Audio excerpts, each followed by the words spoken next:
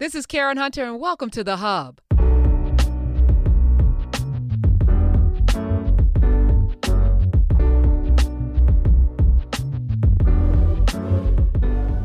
I want to talk about the anatomy, the blueprint for actually building Black Wall Street.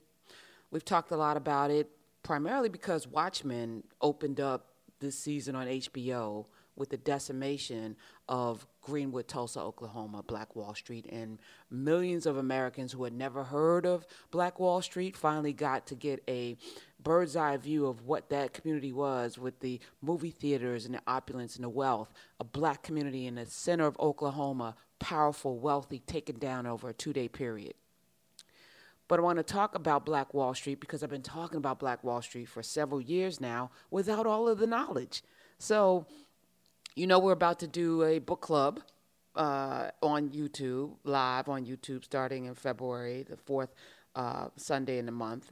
And one of the books is going to be Black Fortunes. That's not the first book. We're starting again with Carter G. Woodson's The Miseducation of the Negro. But Black Fortunes is on the list. Shamari Wills, thank you, sir.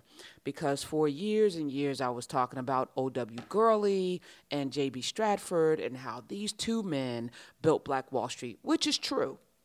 But before there was O.W. Gurley and before there was J.B. Stratford, there was Robert Church from Memphis, a powerful man who literally built Beale Street. Beale Street in Memphis, one of the most amazing communities of black folk in Memphis, Tennessee, built by Robert Church. But he didn't really care about uplifting black people as much as he did about wealth. But it was Ida B. Wells who shamed him into doing better. She used to write in her newspaper about black people who only cared about making money, and she literally called him out.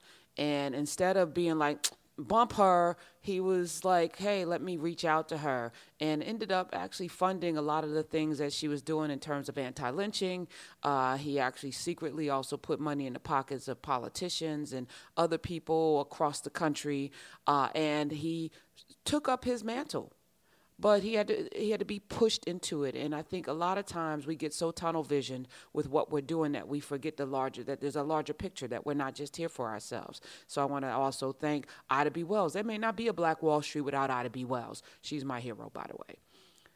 But in addition to Robert Church, there was a man named Edward P. McCabe, a man I never heard of until I picked up this book, Black Fortunes, the story of the first 6 African Americans who escaped slavery and became millionaires. Now, it focuses on 6 people. Robert Church is among them.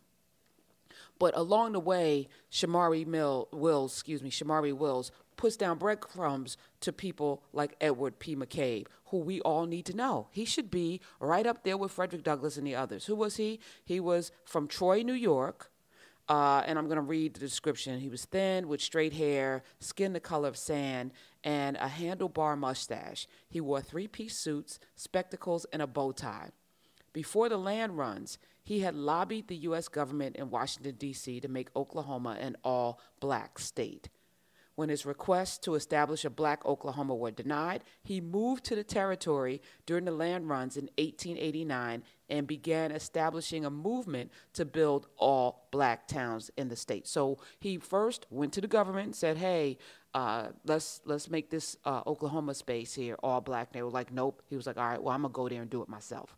And I'm going to buy up land, and we're going to create all of these communities. And that's exactly what he did. 25 miles south of the town of Perry, he built an all-black town and called his land the Promised Langston.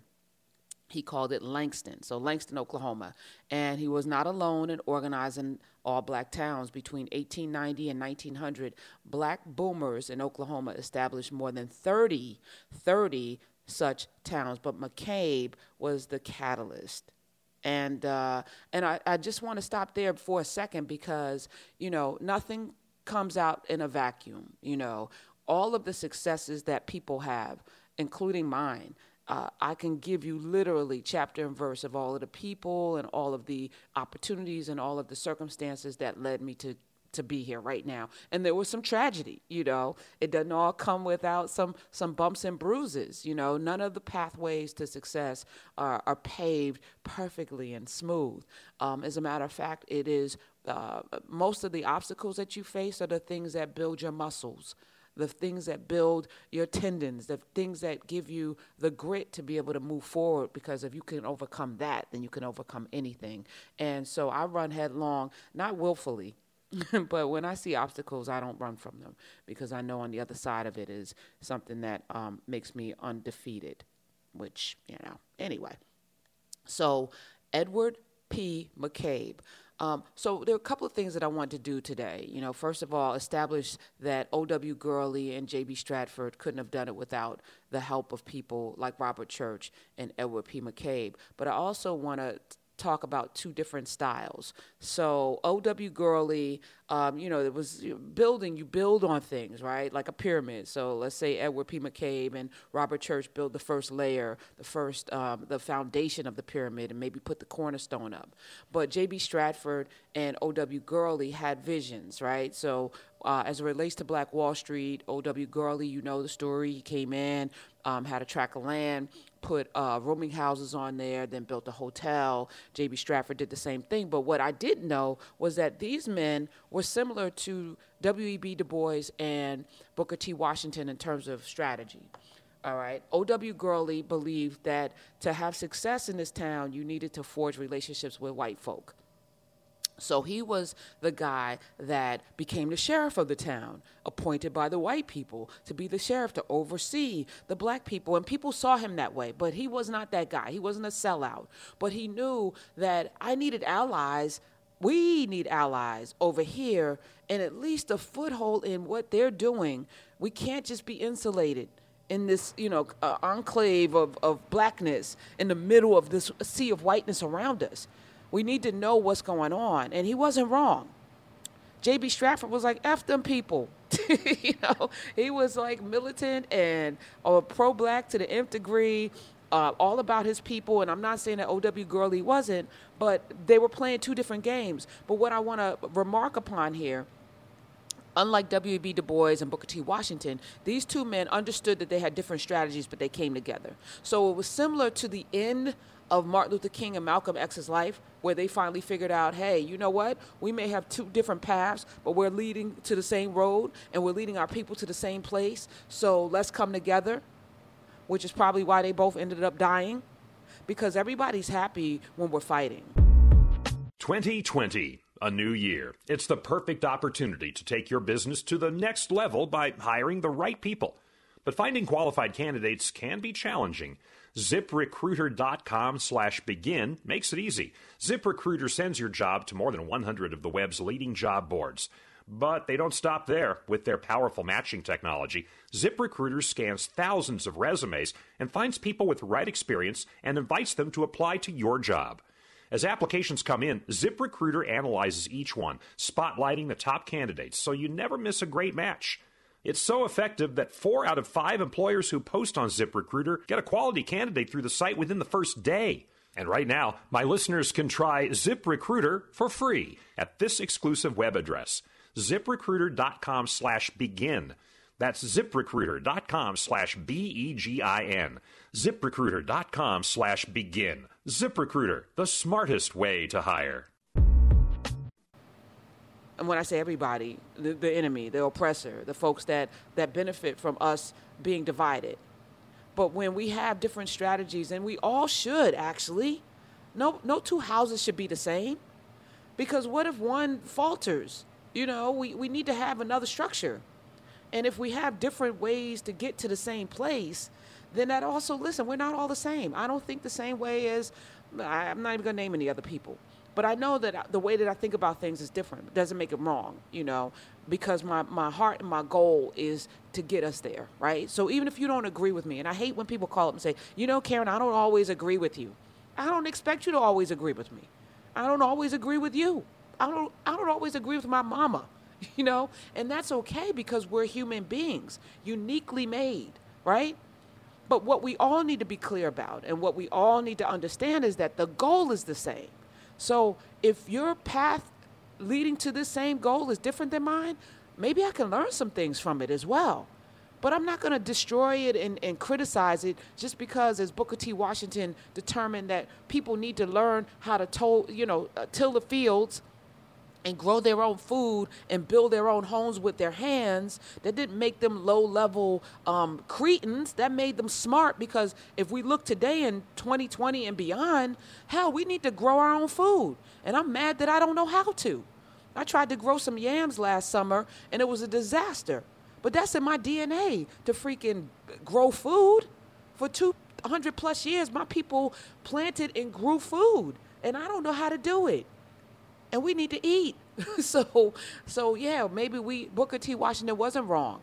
I would love to know how to build my own home. I would love to know how to sew my own clothing, and read a book. Thank you, W.E.B. Du Bois. Two things can be true. Yeah, we need to do this, that, and the other. But instead, they're fighting, my way is better. No, my way is better. No, you're both right. And I wish somebody had clunked their heads together and said, yeah, we can publicly fight but secretly build. How about that? Because while we publicly fight, people love that. While they're distracted by the public fighting, let's secretly build a world that they can't see.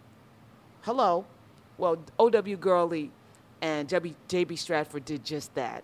And so I want to applaud those two men, and I want to keep talking about them, because they put aside, and it says they put aside their differences to build something great. And they did build something great. Black Wall Street was a marvel. And so I want to remind us that in our lives we're going to have people that may have different ways of doing things. They may form allies with folk that we don't like. And let me tell you, the last year and a half, I've forged allies with people I cannot stand.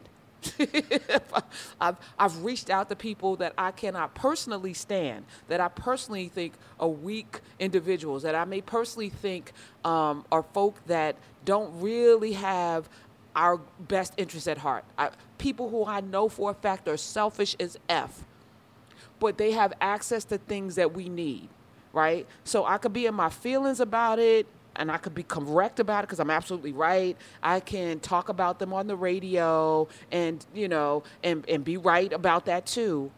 But what I said to myself is, can we use their connections to build more things?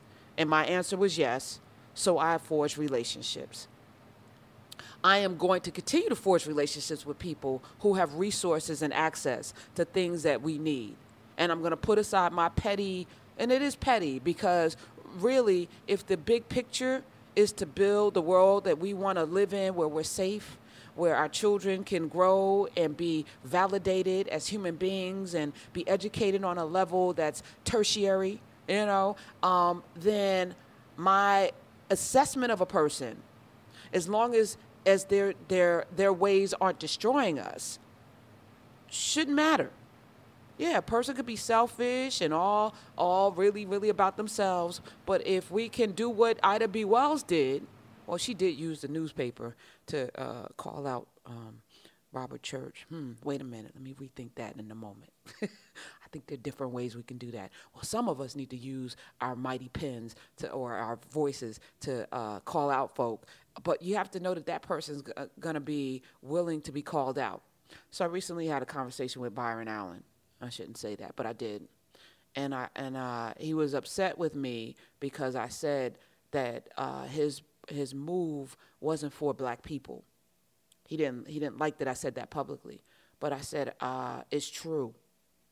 And he was like, no, it's not. And I said, you've had 30 plus years to build something in the black community. You've been on television. Well, I don't have what they have. And I said, yeah, it's true. You don't probably have the money of Comcast or NBC Universal, but neither did Tyler Perry. Tyler Perry never had that money. He has it now, but he didn't. He built uniquely with black people. He built his empire with and through black people because he validated and valued black people. He didn't run over here and ask. As a matter of fact, Tyler Perry's wealth is built on African money, African validation as well. So, as much as I can, and this is maybe that example, I could vilify the content and say it's horrible, but I cannot at all say a damn thing about Tyler Perry's methodology, because of his single-minded focus on building through and with black people. The man is a damn near billionaire, has a studio that had freaking Black Panther film on has made millions of, maybe hundreds, tens of hundreds of millionaires through, and giving people work that they wouldn't normally have work, put people on payroll that wouldn't normally be on payroll. He has lifted up actors and writers and a host of other people because his vision through black people, with black people, was large. He didn't see lack. He didn't see, well, I don't have what they don't have, so I don't have what they have, so I can't do X, Y, and Z. So that's A Tale of Two Cities. I wish those two men would come together. Ooh, how powerful would that be? That's a clarion call right now. If y'all know them, Byron Allen and Tyler Perry coming together to build the next thing. Woo-wee. Woo-wee. Okay, so I can dream. And again, I don't have to agree with either one of them, but to see a thing, and to know what can work, and to put aside ego and put aside personal differences and to put aside, your selfishness to build something for the future that will be here thousands of years after you close your eyes. I think that's the goal. And individually, that's how I move. I don't have children, but I understand legacy. And I know that the things that you knit here right now, the kinds of ways that you develop and build and grow, those are the things that sustain us for the long haul. And this is a long haul game. And I don't know where I'm going to be in 1,000 years in the atmosphere, because matter cannot be created nor destroyed. But I do know that the work that is being done right now, with the people, through the people, right? The people that are inspired, the people that are motivated by the words that come out of my mouth every day, that's legacy. The things that they build, that's my legacy. And I don't have to have my name on it to know that my work is good. So my encouragement is, while they destroyed Black Wall Street, what they didn't destroy was the spirit. What they didn't destroy was the blueprint.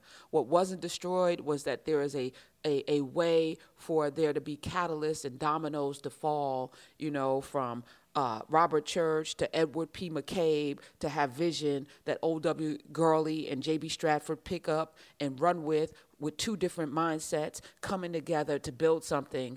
And I think that is the way that we should be moving. And I'm going to keep talking about this book, Black Fortunes, and it is on our book club list. And when we come together to talk about it, I need y'all to be prepared. So I'm giving you breadcrumbs right here for when we do talk about it. Black Fortunes, Shamari Wills, the story of the first 6 African Americans who escaped slavery and became millionaires. In this book are the seed for whoever's reading it and whoever's listening to this, to build their wealth as well. All right, let me know what you think. You can follow me on Twitter at Karen Hunter. Follow me on Twitter at Karen Hunter. Of course, go to YouTube, subscribe to my YouTube channel, which is Karen Hunter Show. We're going to be doing some pretty groundbreaking things there, and I'm saying that because I'm using their technology to do more than what it's been designed for. So stay tuned for that, too. And that's what we should be doing, remixing some stuff. And building our own, okay? But first you have to study the anatomy of something that is absolutely working. Also, if you have any comments or questions, use the hashtag on Twitter, at Karen Hunter, hashtag podcast, so that I can search for it and respond to you there. And share this podcast, because it's free. It doesn't cost you anything.